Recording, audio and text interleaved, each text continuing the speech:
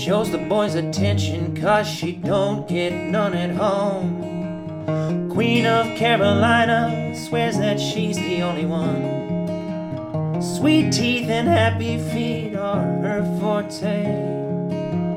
Queen of Carolina calls me King Hurricane.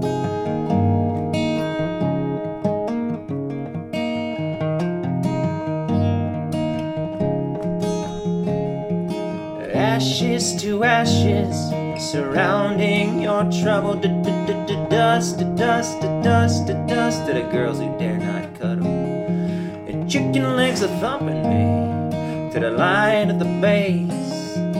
Lady Gaga singing sultry to my poker phrase. Call me, yeah, call me. Call me, yeah, yeah. Call me King Hurricane.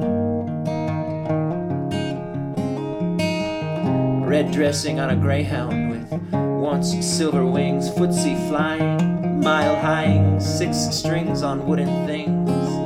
Sex-herring neighbors staring, now I think it's time to go, go, go, go. Untrustworthy neighbors safe and sound asleep in an exit row. Turkey feather lost in a fox's file. Somewhere a pheasant feather wrapped in a copper wire. Copper wire linking the beads. The beads are the star of the sea. In a white-haired liar with a hold over me. Call me, yeah. Call me King Hurricane. Call me.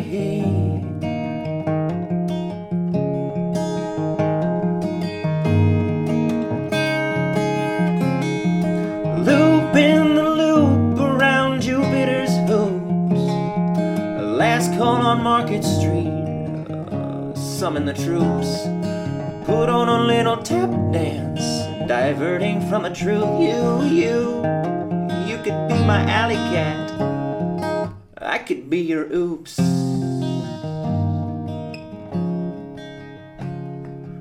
Shows the boys attention 'cause she don't get none at home.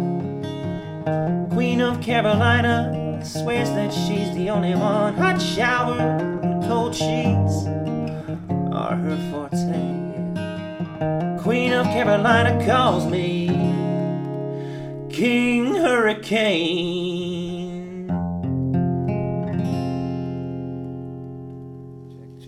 Check. Okay. All right. Let's see. I gotta get used to. I haven't worn these headphones in like 2 years. These headphones. Some of this stuff I'll edit out, but we can just. Yeah, I think some of it I'll edit out. But like this, maybe the parts where I'm saying I might edit this out. I'll edit out. I would start by welcoming my first ever guest, Tim Falvey. I'll describe Tim a little bit from how I know him, or from how I understand him. I guess I'll start by saying that was a very different performance of, I'll call it King Hurricane. I don't think that's not the name of the song, but it's that's what I remember is King Hurricane. What's the name of the song? Reiki Queen. Reiki Queen. Yes. I should know it. I've practiced it many, many times.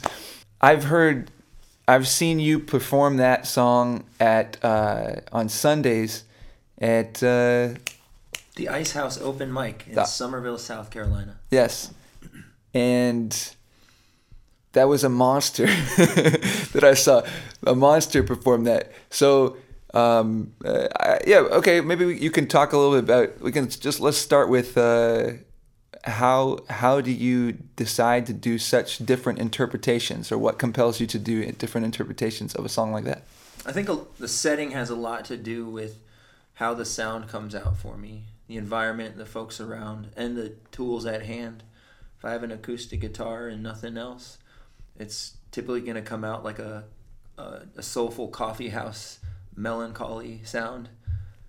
If there's somebody joining me on a lead guitar and maybe 3 or 4 or 5 or 10 people in an audience, chances are I'll feed off of the energy that a group of listeners brings, and I'll pack a little more octane in the performance. Okay. That's pretty straightforward. Let's see. I'm a terrible host. I'm a really bad host. All right, so one of the things that I'm really curious. Okay, one of the reasons that I wanted to bring you in particular to be the first person that I do this with is because I know you're pretty well traveled, and at least that's what I get the sense that you're not a musician that's just coming up in one scene. You've had experience in a number of different scenes, and it's not like I don't think you would view yourself as exactly a Charleston artist, or am I wrong on that? You're not wrong on that. Okay. Two different angles on this. One, how travel has shaped your music, but also, and I think for me, I'm more interested in, at this point in time, how you see travel as the potential to shape your music, or how you would make decisions going forward about where you position yourself geographically. Yeah. Sculpting is what travel does to my music. I'll play the same 5 to 10 original tunes in 5 to 10 different cities in a year's worth of time in an ideal scenario. And anytime you've got a different audience, a different venue, a different instrument, a different emotion that you're bringing to the open mic or the gig or the street performance that day, it'll come out differently. It will be affected by the environment differently, and you'll pick up on repeated patterns in a tune that become concretized in the final piece that the world will hear on a formal recording down the road. My tunes are ever being workshopped with every performance, every busking venture, every open mic, every gig that I perform, and traveling refines those pieces. Now, with the traveling being a almost as powerful element to my vocational direction as the music is itself, traveling has become almost as strong a craving as the performances themselves. New York City, Charleston, or Cincinnati, Ohio, maybe a Philadelphia in the United States, and to grow from there. And that's all a lot based on exposure to those places or reading books about those places that have inspired me. There was a time where I went to New York where I thought for the first time, I've been there a number of times just for short spells. But there was one time where for the first time I wasn't intimidated by the city anymore.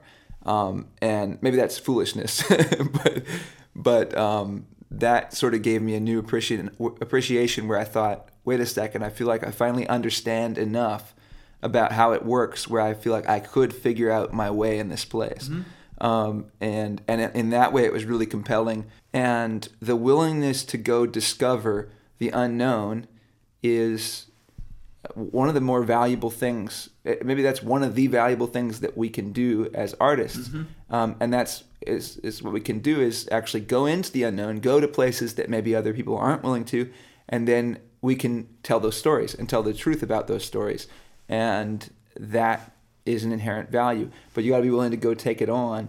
But then maybe there's also just like an internal, just you want to take on the wild or something, right? We are frontiers folk as artists. We as musicians, I feel, are more accessible as artists, as storytellers than varied other kinds of artists.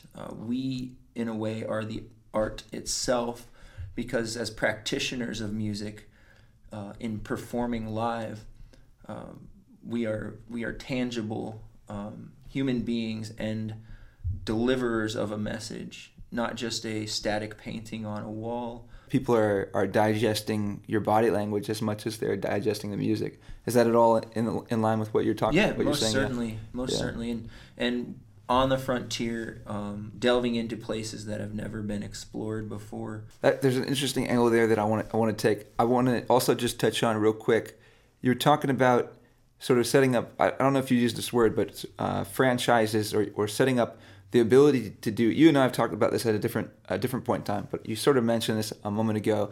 Being able to perform in a number of different places with others, where you have sort of established the ability to go do shows in different towns and have reliable people that you can connect with and throw a show that works. And for me, when you first talked to me about that, I thought that sounds really challenging, and that sounds like it's going to be wrought with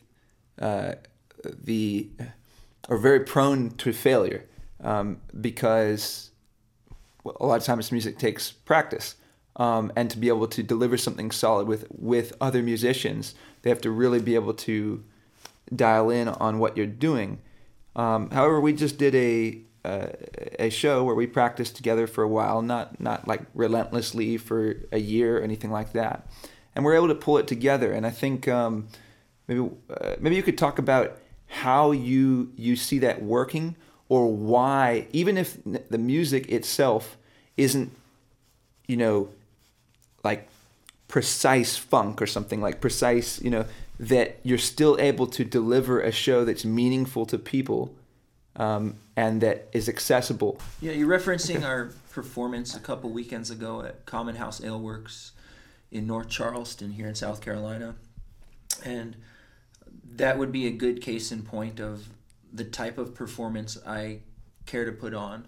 Rally together a group of musicians who have no business hanging out together in the first place, but somehow establishing a buy-in to create something where there wasn't something there before, to create something beautiful out of imperfect parts, and to give people who are listening to the music a reason to smile, and ideally get invited to perform again at the same venue, because we've we've added value to the venue's bottom line. And I've that's been a core tenet of my primary music project, Uncle Tim's Bench, for the last 3 years or so. Pulling together people for the sake of music. There's no reason we shouldn't be able to rally together and make a halfway seamless set of songs for anywhere from 45 minutes to 3 hours, and help people tap their toes on a weekend night. Pulling together musicians who have never met before is especially exciting to me. Pulling together musicians who have never played together before, but who share at least a little bit in common vision to create and to grow, to expose ourselves, to tell a story, to share a message. And centrally to it all, in addition to the grandiose message-bearing purpose of art, I think fun is also at the core. And it was nothing but fun performing with you and the handful of other folks a couple weekends ago. It was a lot of fun for me. I can certainly speak for myself and say I had a ton of fun. It was a great chance for me to get to stretch out on a lead. It was one of the best opportunities I've ever had to play lead and a lead guitar. And so I can't thank you enough for that. That was to get to play on the Common House Ale Works stage as a lead guitarist is just was a novel thing for me, and it helps. Like, I think those moments are really important in any artist development, in any musician's development, is getting those chances to do something you've never done before and see if it can work or not. Because until you do it, you don't know. Mm-hmm. And so to get that opportunity and then get that reference point of, I don't know that my playing necessarily blew the roof off the house. But I think I did get positive feedback, and some very good positive feedback, and so then for me, I'll use that to segue into, maybe you can talk a little more about what Uncle Tim's Bench is, the name and what the name means, because certainly Uncle Tim's Bench it lived up to its name for me, and yeah. Sure. It all started and continues at a park bench at Waterfront Park in Charleston at the harbor here. And it's a place where I've spent countless hours busking or street performing to collect tip money for singing songs on the street. It was at that place where I really honed my belief that I could make a living as a musician, and a place that has continued to reinforce my craving for more and more and more and more chances to perform, to be in front of people, to share stories, to develop and redevelop and refine songs of my own. Uncle Tim's Bench has taken on a grander life, a highly, almost to a detriment, a highly inclusive and inviting spirit for almost all musicians to. That's one of the catch lines is Uncle Tim's Bench, room for almost everyone. And if you're wondering why almost everybody, well, if you're hesitant to come or you don't feel like you want to, you don't have to play. You don't have to be part of the experience. That's not true. Tim's always got this melodica, and then sort of behind the scenes, he's like, "You better play this." Right. No, not at all. So, multiple tenets of the project, Uncle Tim's Bench. Well, it's not a band. It's not a solo project. It's everything in between, and inclusive of band and solo performance. It is highly focused on original art. However, in the last year or so, I have deliberately incorporated cover tunes that I'm passionate about, cover stories that have made a difference to me, for better and worse. It is, like I said, almost to a detriment, highly inviting group. You will never see an Uncle Tim's Bench performance that is precise as far as the mechanics and architecture of music goes, and it is deliberately lo-fi where it is lo-fi. I'm not trying to make the quote perfectly composed performance, the perfectly delivered song. I'm trying to create the most effective performance I can make, the most engaging performance I can make. And I'm trying to do it with unrefined ingredients to create something beautiful out of imperfect elements, to create something where there wasn't something before, is magic to me. And to get to do that with a common thread of sounds that make people feel good, with artists who are hungry to get in front of others, is truly enriching to me, and something I would care to do the rest of my life. To tag on to that, just my own thinking about that, and I would think of this as a affirmation to you, is you're talking about that it's very inclusive, almost to a self-detrimental level.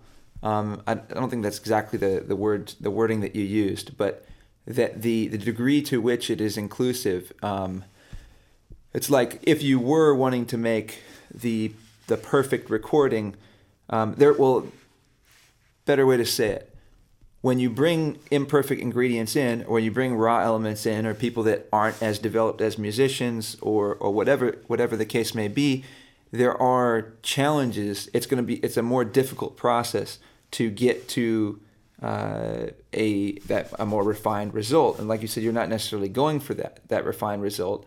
But it may, at least from my perspective, it very well may cost you some gigs from time to time. And so that, I mean, I would say that is generous. So hopefully people that get the opportunity to play with you recognize that. That's one of the cool things.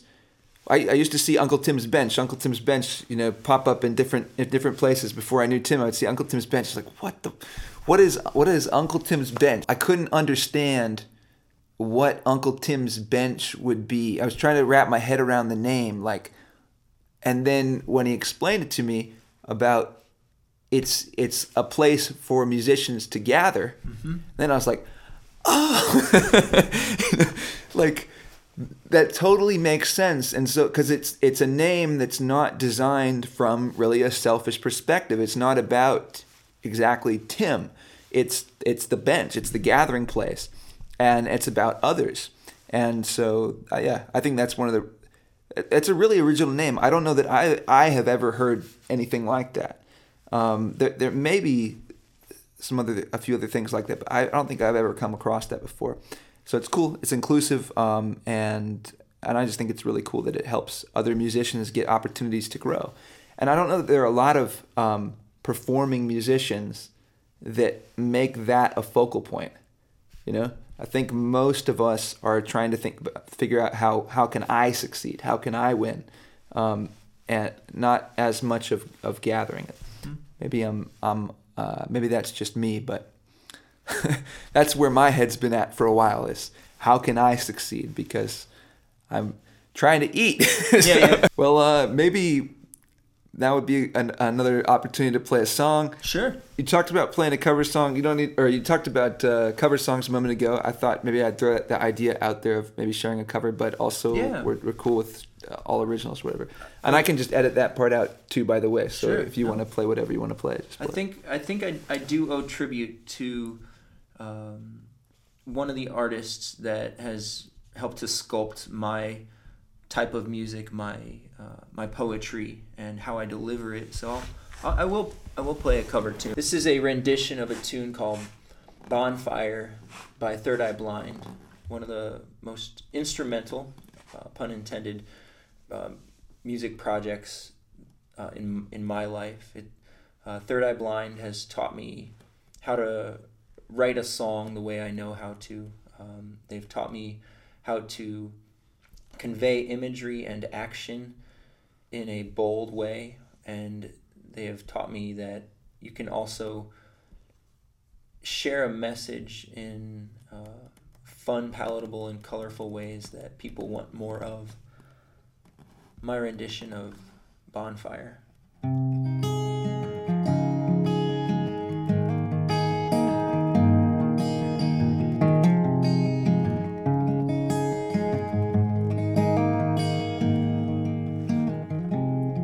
A little early in spring, a bonfiring, she's shivering alone. I bumped and I knew somehow you could wear my duct tape vest. It's a party best, it's really all I own. Everything's changing now, and I am high like a star that's flying Cassiopeia. Everything's changing now. She said it's alright, don't have to die alone. This ain't goodbye, just 'cause it's good night. Oh, lightning comes and lightning goes, and it's all the same to me. Living in, oh, I want you so. I can hardly breathe or release into 1,000 pieces all over you. The chains will soon be gone. I keep burning on and on. If nothing else, I am myself. It's all I have to give. Everything's changing now. Maybe we could live like kings if we take a risk, or we could live in doubt. Everything's changing now. Alright, don't have to be alone. Is this goodbye, or is it just goodnight? Lightning comes and lightning goes, it's all the same to me. Oh, I want you so. I can hardly breathe or release into 1,000 pieces all over you. The flames will die by dawn, but I keep burning on and on and on. This is the last time. This is the last time. Oh, because lightning comes, lightning goes, and it's all the same to me. You know I want you so I can hardly breathe.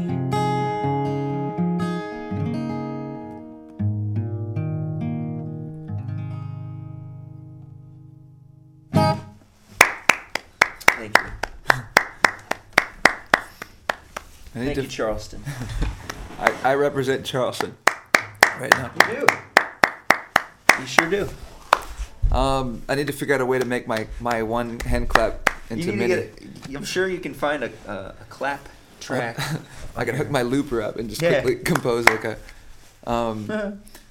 Let's start. I'll start the next line of interrogation. Yes. We're talking about like a interrogation room. Before I had some really lousy chairs, and then we swapped this in. You still got the lousy chairs. They're just I do. They're just in a different corner now. Yeah, they're right around the corner, so we still have the vibe, but you don't. So let's see. I wanted to start. Maybe we can start just with a very simple one that probably you've been asked many times, which is just who would you say are your main influences on your music? Yes, definitely. As I just shared, Third Eye Blind has taught me a lot about what my style of songwriting and delivery of music truly is. In addition, Counting Crows, the poetic whimsy of Counting Crows, the audacious and vivid imagery of Third Eye Blind, in addition to their method of performance, their in-the-momentness, their integrity as individuals, from what I've observed anyway, having seen both groups live, integrity as individuals and their revelation of their art as the core. I don't think they're out to impress people. I think they're out to tell a story. I don't think they're out to look good any more than they are out to convey an image, to convey a truth. They've taught me a lot and continue to, whether watching live performances or recordings of live performances or simply reading words of theirs. They have, in a way, permitted me or given me the feeling like I have permission to write the way I naturally write, or speak the way I naturally speak, or communicate and deliver my music the way I think I naturally would. Are there any local artists or artists that you've met along your music journey that you would say are in a similar category in terms of their influence on you, or maybe a step down? Any local artist that you would say has had a significant impact on your actual music? Yes, I think there are countless musicians who I've gotten to connect with personally, professionally, in performance, in talking music. I don't think it would be fair to name one of them. Okay.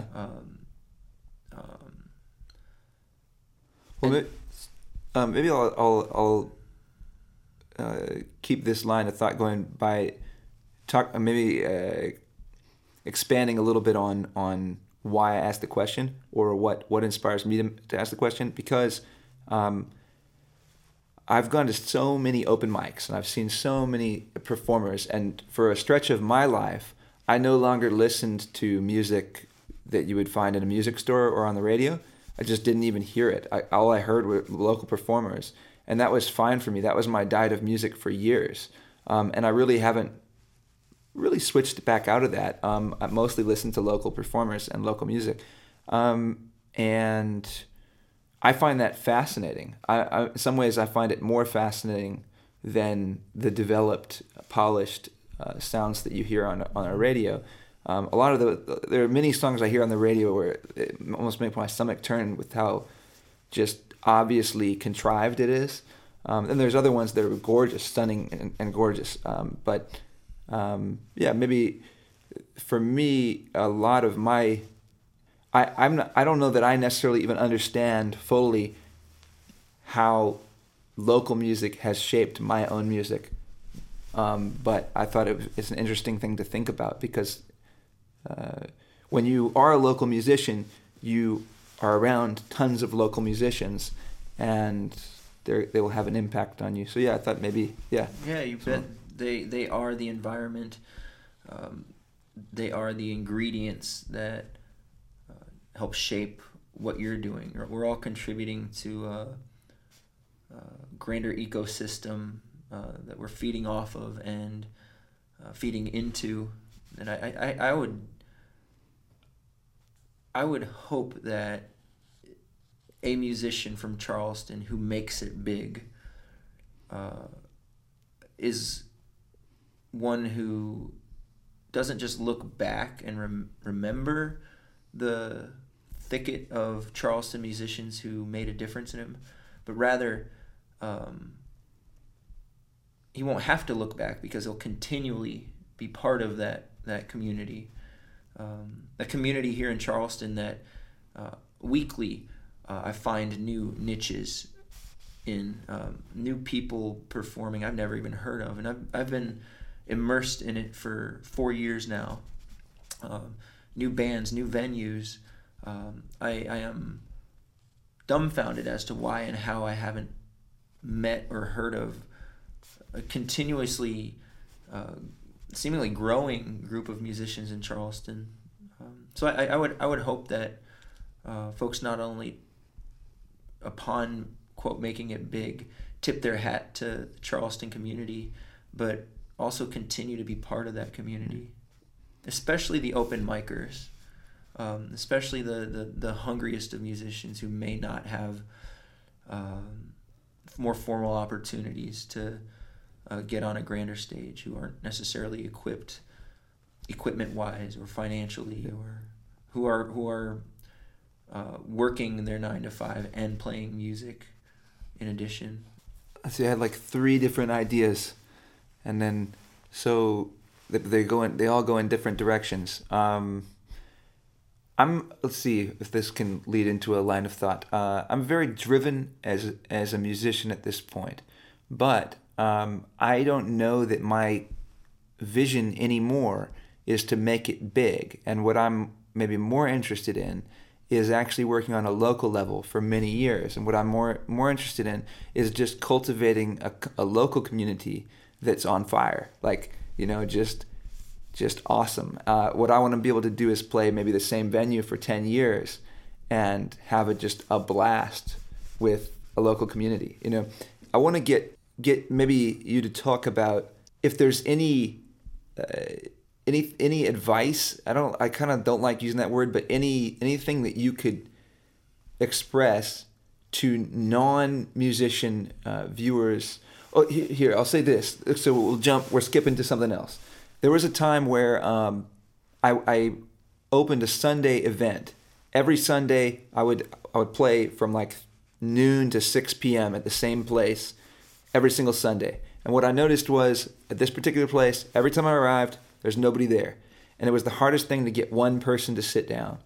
And then as soon as one person sat down, the second would follow pretty quickly. It could take 2 hours to get one person to sit down. It could take 15 minutes. It could take 45 minutes. But as soon as the first person sat down, the next person would be pretty quick. And then once there were 2, then it would start to fill up pretty quick.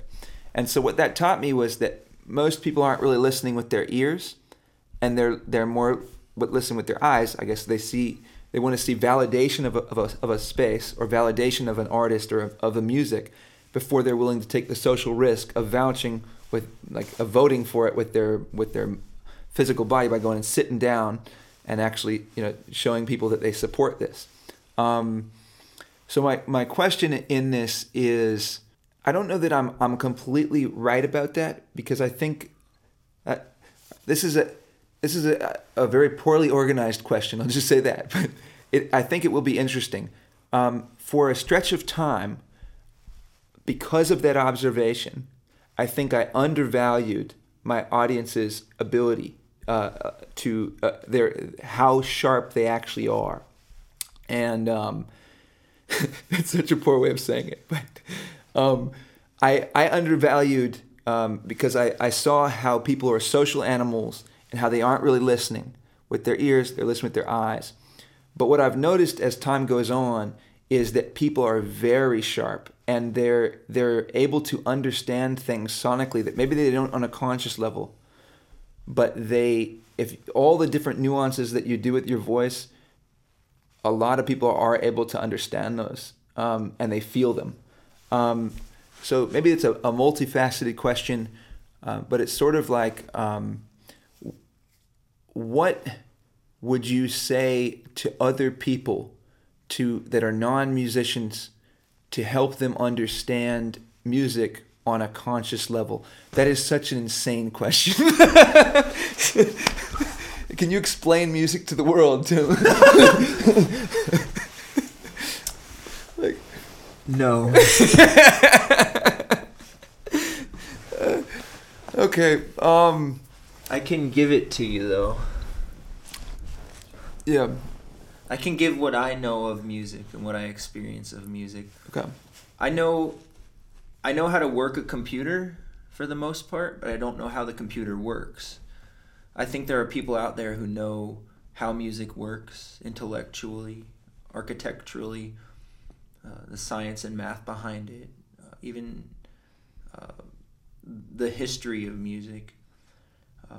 And that's important, that's critical. All of that is critical. I just care to deliver it. It won't hurt to know some of the ins and outs over the course of my lifetime a little bit better.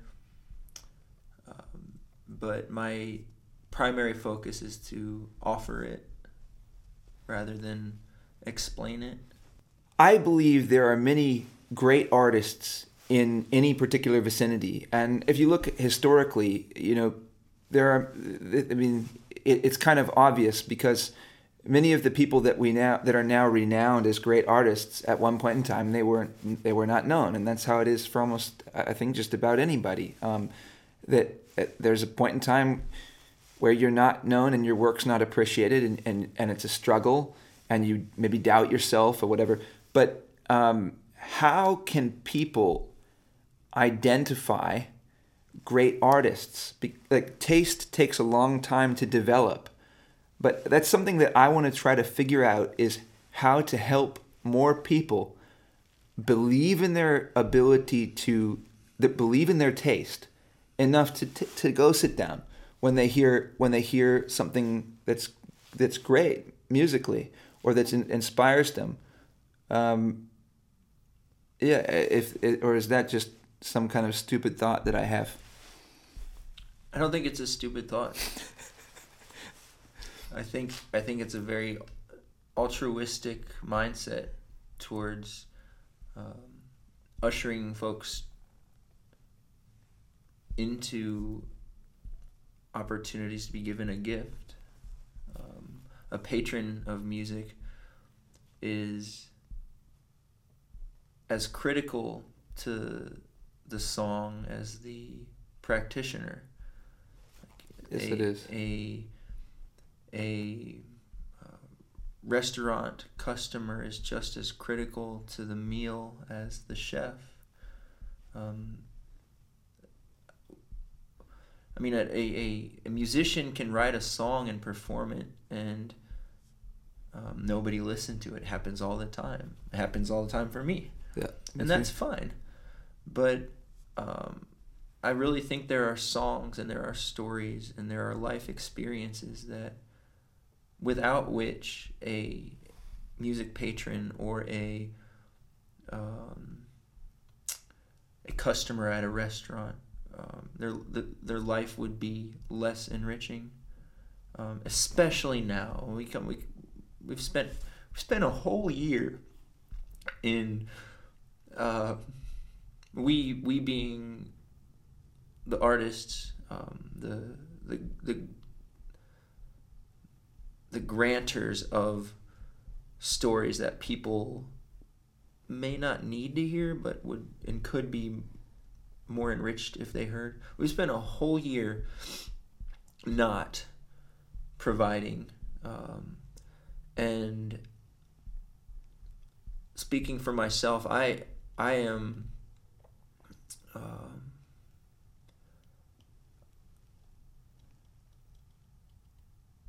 I'm in pain because I haven't been active to the degree as I would normally anticipate. But I have scores of experiences and stories and emotions that I think I can make vulnerable to a world who may not be in touch with those same universal emotions. And this past year of hibernation, because of our pandemic circumstance, has meant that fuel that I have boundless store of penting up hasn't been received, or hasn't been granted a space or a place to be consumed. So to go back to the thought that you had, I think it's a very generous and altruistic idea to usher people into opportunities to appreciate something that without which their lives would not be as enriched. The patron, the customer, the viewer, the listener. We could talk about the one or two more things, and then maybe we'll do one more song. And one thing that maybe another angle. So if we've talked to non-musicians, maybe we can talk to musicians or people that work within the musical business, I suppose, that at the same point that we're talking about how can we get non-musician viewers to be more aware of who's around them, or be able to learn how to appreciate what's there.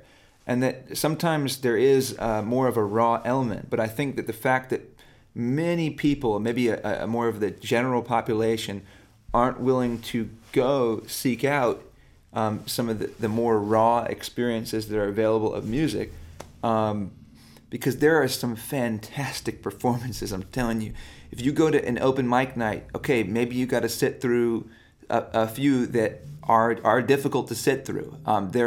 One thing that I notice at open mic nights sometimes is that you get people that just do the same thing week after week after week after week, and that's tough. It gets a little grueling, especially as somebody that's what I've done for years, is go and I'll see the same performer more times than people could probably imagine.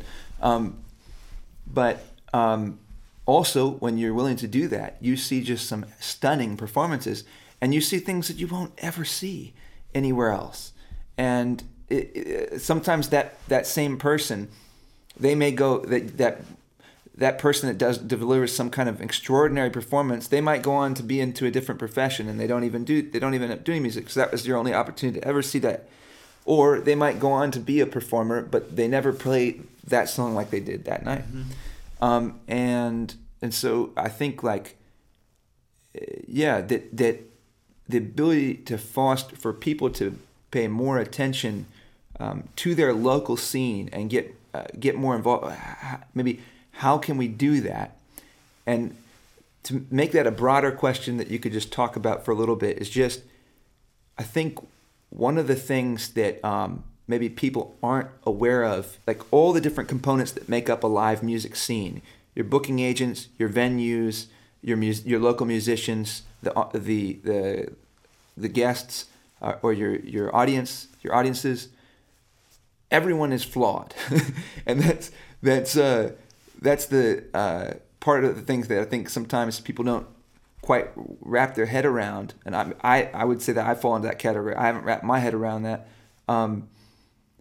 We all have to work together to make it good, and it's like we all have to figure out how to improve ourselves, and then how to communicate with each other to allow for the improvement of others and ourselves, and then that's what can make it great, because it's all of us working together at an excellent level in harmony that creates a wonderful event. You can't have a performer that performs at a great level, but the wait staff is they don't want to be there, or that spreads, and so you have to cultivate a community. But I don't know. Those are some ideas, but what are some maybe different things that you would talk about scenes, about the music scene and your involvement in it, where you could give suggestions or advice about how we could improve? Yeah. I would encourage the working musicians in Charleston to be less of silos and more branch out, reach out to your fellow musicians in competition with you. Stop. I would charge and challenge the working musician in Charleston to stop the rat race, to enjoy the company of a fellow musician who's also hungry to make that living. Share a set with that musician you're competing with. In a way, I think we're all in the same place. Some of us are aiming for the same place. Let's try to hitch our horses and go there together. I guess we should end it right there, and maybe lead us off with one more song, and yeah. Yeah. I wrote this tune, Flowers from Paris, a few months after I learned I was going to be a dad, on a flight from Newark, New Jersey to Paris, France, for my now 1.5-year-old daughter and her mother. It goes like this.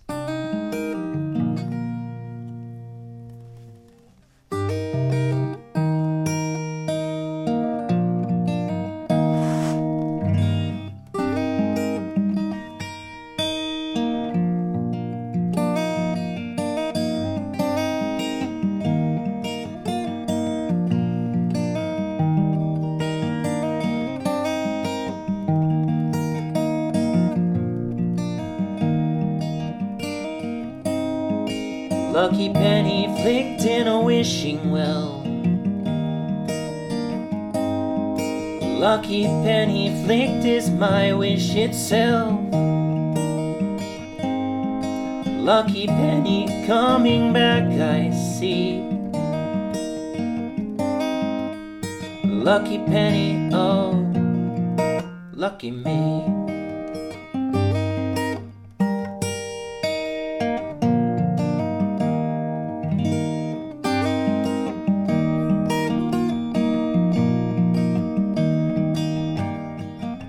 We always knew we had a little chance.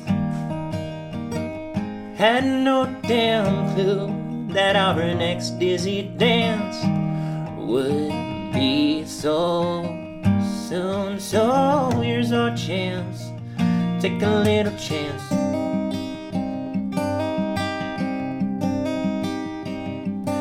And now I come home with flowers from Paris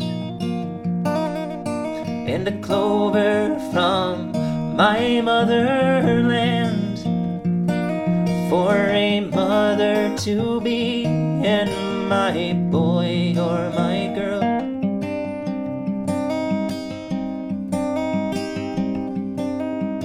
Or something or nothing in between. Flowers from Paris.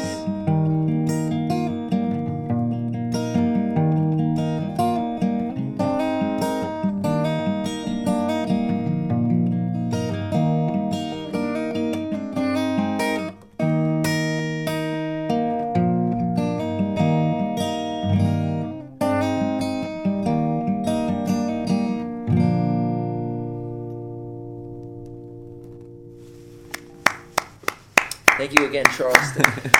You're welcome. Thank you, Tim. I think I know that's technically said it's over. I just want to just do a little bit more talk just about the sort of that last train of thought that we were on. Yeah. About the community and working together.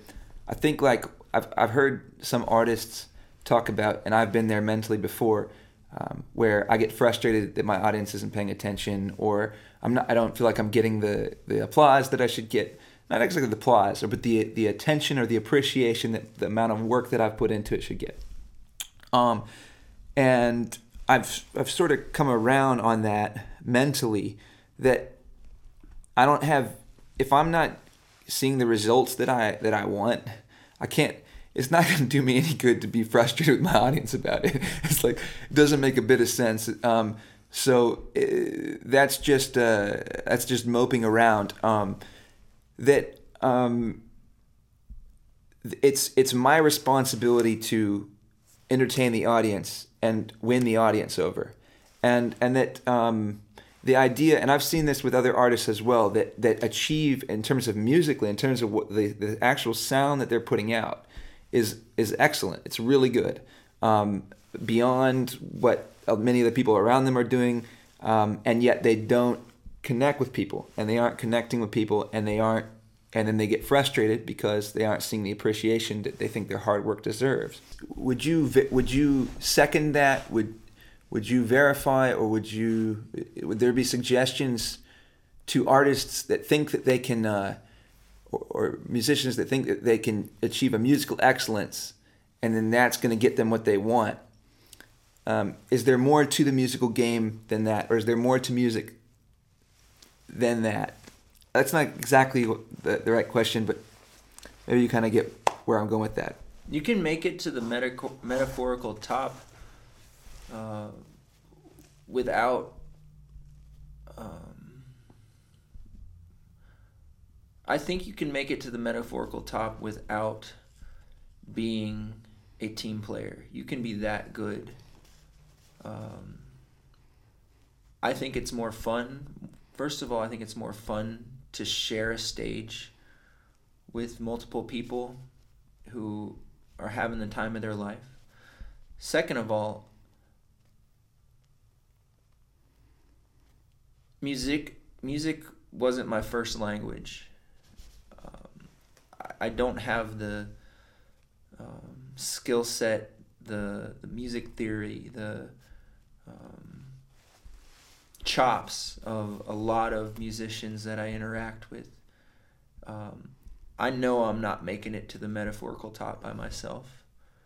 I think strategically, for me, if I want to get to the upper levels of music performance, and if I wanted to be a household name, I'd have to surround myself with musicians who are better than me, and not only overcome the intimidation I have over trying to learn from people who know music, but also learn to be okay with that. And yeah, you can make it to the top as a very skilled and very proficient musician and outrun everybody else. That's not how I'm going to the top. Yeah, I think you're right. You can do that. But that's probably a pretty cold and lonely path. Because it's not fun.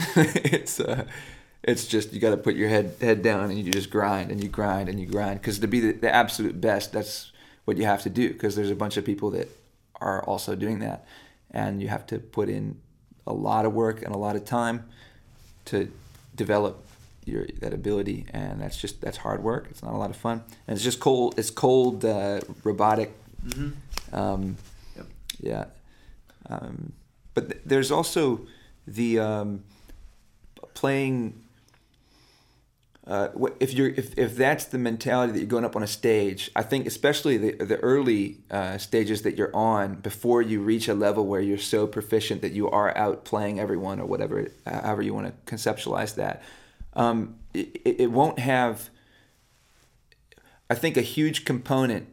If you get up on the stage thinking that your musical prowess is going to win over your audience, there's a huge component that you're, I think, is mentally missing, which is you're there for them. And so, yeah, maybe you could talk about, is that ever anything that you've struggled with, or like in terms of when you get up on a stage, it being about yourself, or have you always, is it always a component of your performance that you're very well aware that you're up there for others and you're actively looking to engage and serve your audience? I very much so care to, again, use the word I used before, as a practitioner of music. I care very much so for the music to be a healing balm for whomever is available to offer music and live performance, animated delivery of a story, to help people feel where they may have forgotten to feel, to do it in a safe place and safe way, to be healed myself while performing, and that's remained more or less consistent. More so, I'm a lot more aware now that the power of live performance as a healing solution for people. I'm a lot more aware that there is a power and a responsibility to that as a live performer, and that's become more of my focus rather than and not so much the desire to create a sound that makes me feel good because it feels good. Like, no, I have capacity in me as a creator or as a vehicle to deliver something. I have a capacity to help, and that's I'm more conscious of that. I was going to say awesome. I was going to and I was going to add the word awesome. Thank you. All right, let's maybe you could tell everybody where some of your upcoming shows, where they can follow you, where they can listen to some of your music. Sure. And yeah. You can find on social media almost all of my exploits, announcements, videos, some recordings under the handle Uncle Tim's Bench, whether on Facebook or LinkedIn even, or Instagram. I have the most exciting performance that I'm looking forward to coming up will be on May 5th at Awendaw Green in Awendaw, South Carolina. It'll be a full band gig with a slew of diverse musicians, some of whom I have just met, some of whom I've known for a few years, but none of whom have performed together before. Coming up May 5th, Awendaw Green in Awendaw, South Carolina. Check it out, the Barn Jam. Between now and then, there will be hands full of restaurant gigs at places like Neighborhood Tap House in North Charleston, Stone's Throw Tavern in West Ashley, Homegrown Brew House in Somerville. Okay. Thank you, Tim. I guess I'll shake your hand, yeah? Yeah, thanks, Thank you, brother. man. All right. Thank you, Noah. We did our first one. It's in the books. Yeah, everybody, this is Tim Falvey. Check him out. I'll just say one of my, you have a lot of your own favorite songs of yours. I love Reveille. I love a number of his different songs. Reveille, for me, maybe I even like Flowers from Paris more, actually. I like Flowers from Paris a lot in terms of just listening to it. But Reveille is like, I'm gonna do this, and so if you like need motivation, go listen to Reveille, and yeah, thank you guys for tuning in to Noah's Groovecast, episode 1. Yeah, hope we'll do a bunch more of these, and we'll continue to see what this podcast is, I guess. Thank you. I can't wait for the outtake reel. Yeah. It's going to be stupid. All right. Cool. Thank you, Tim. Yeah, man.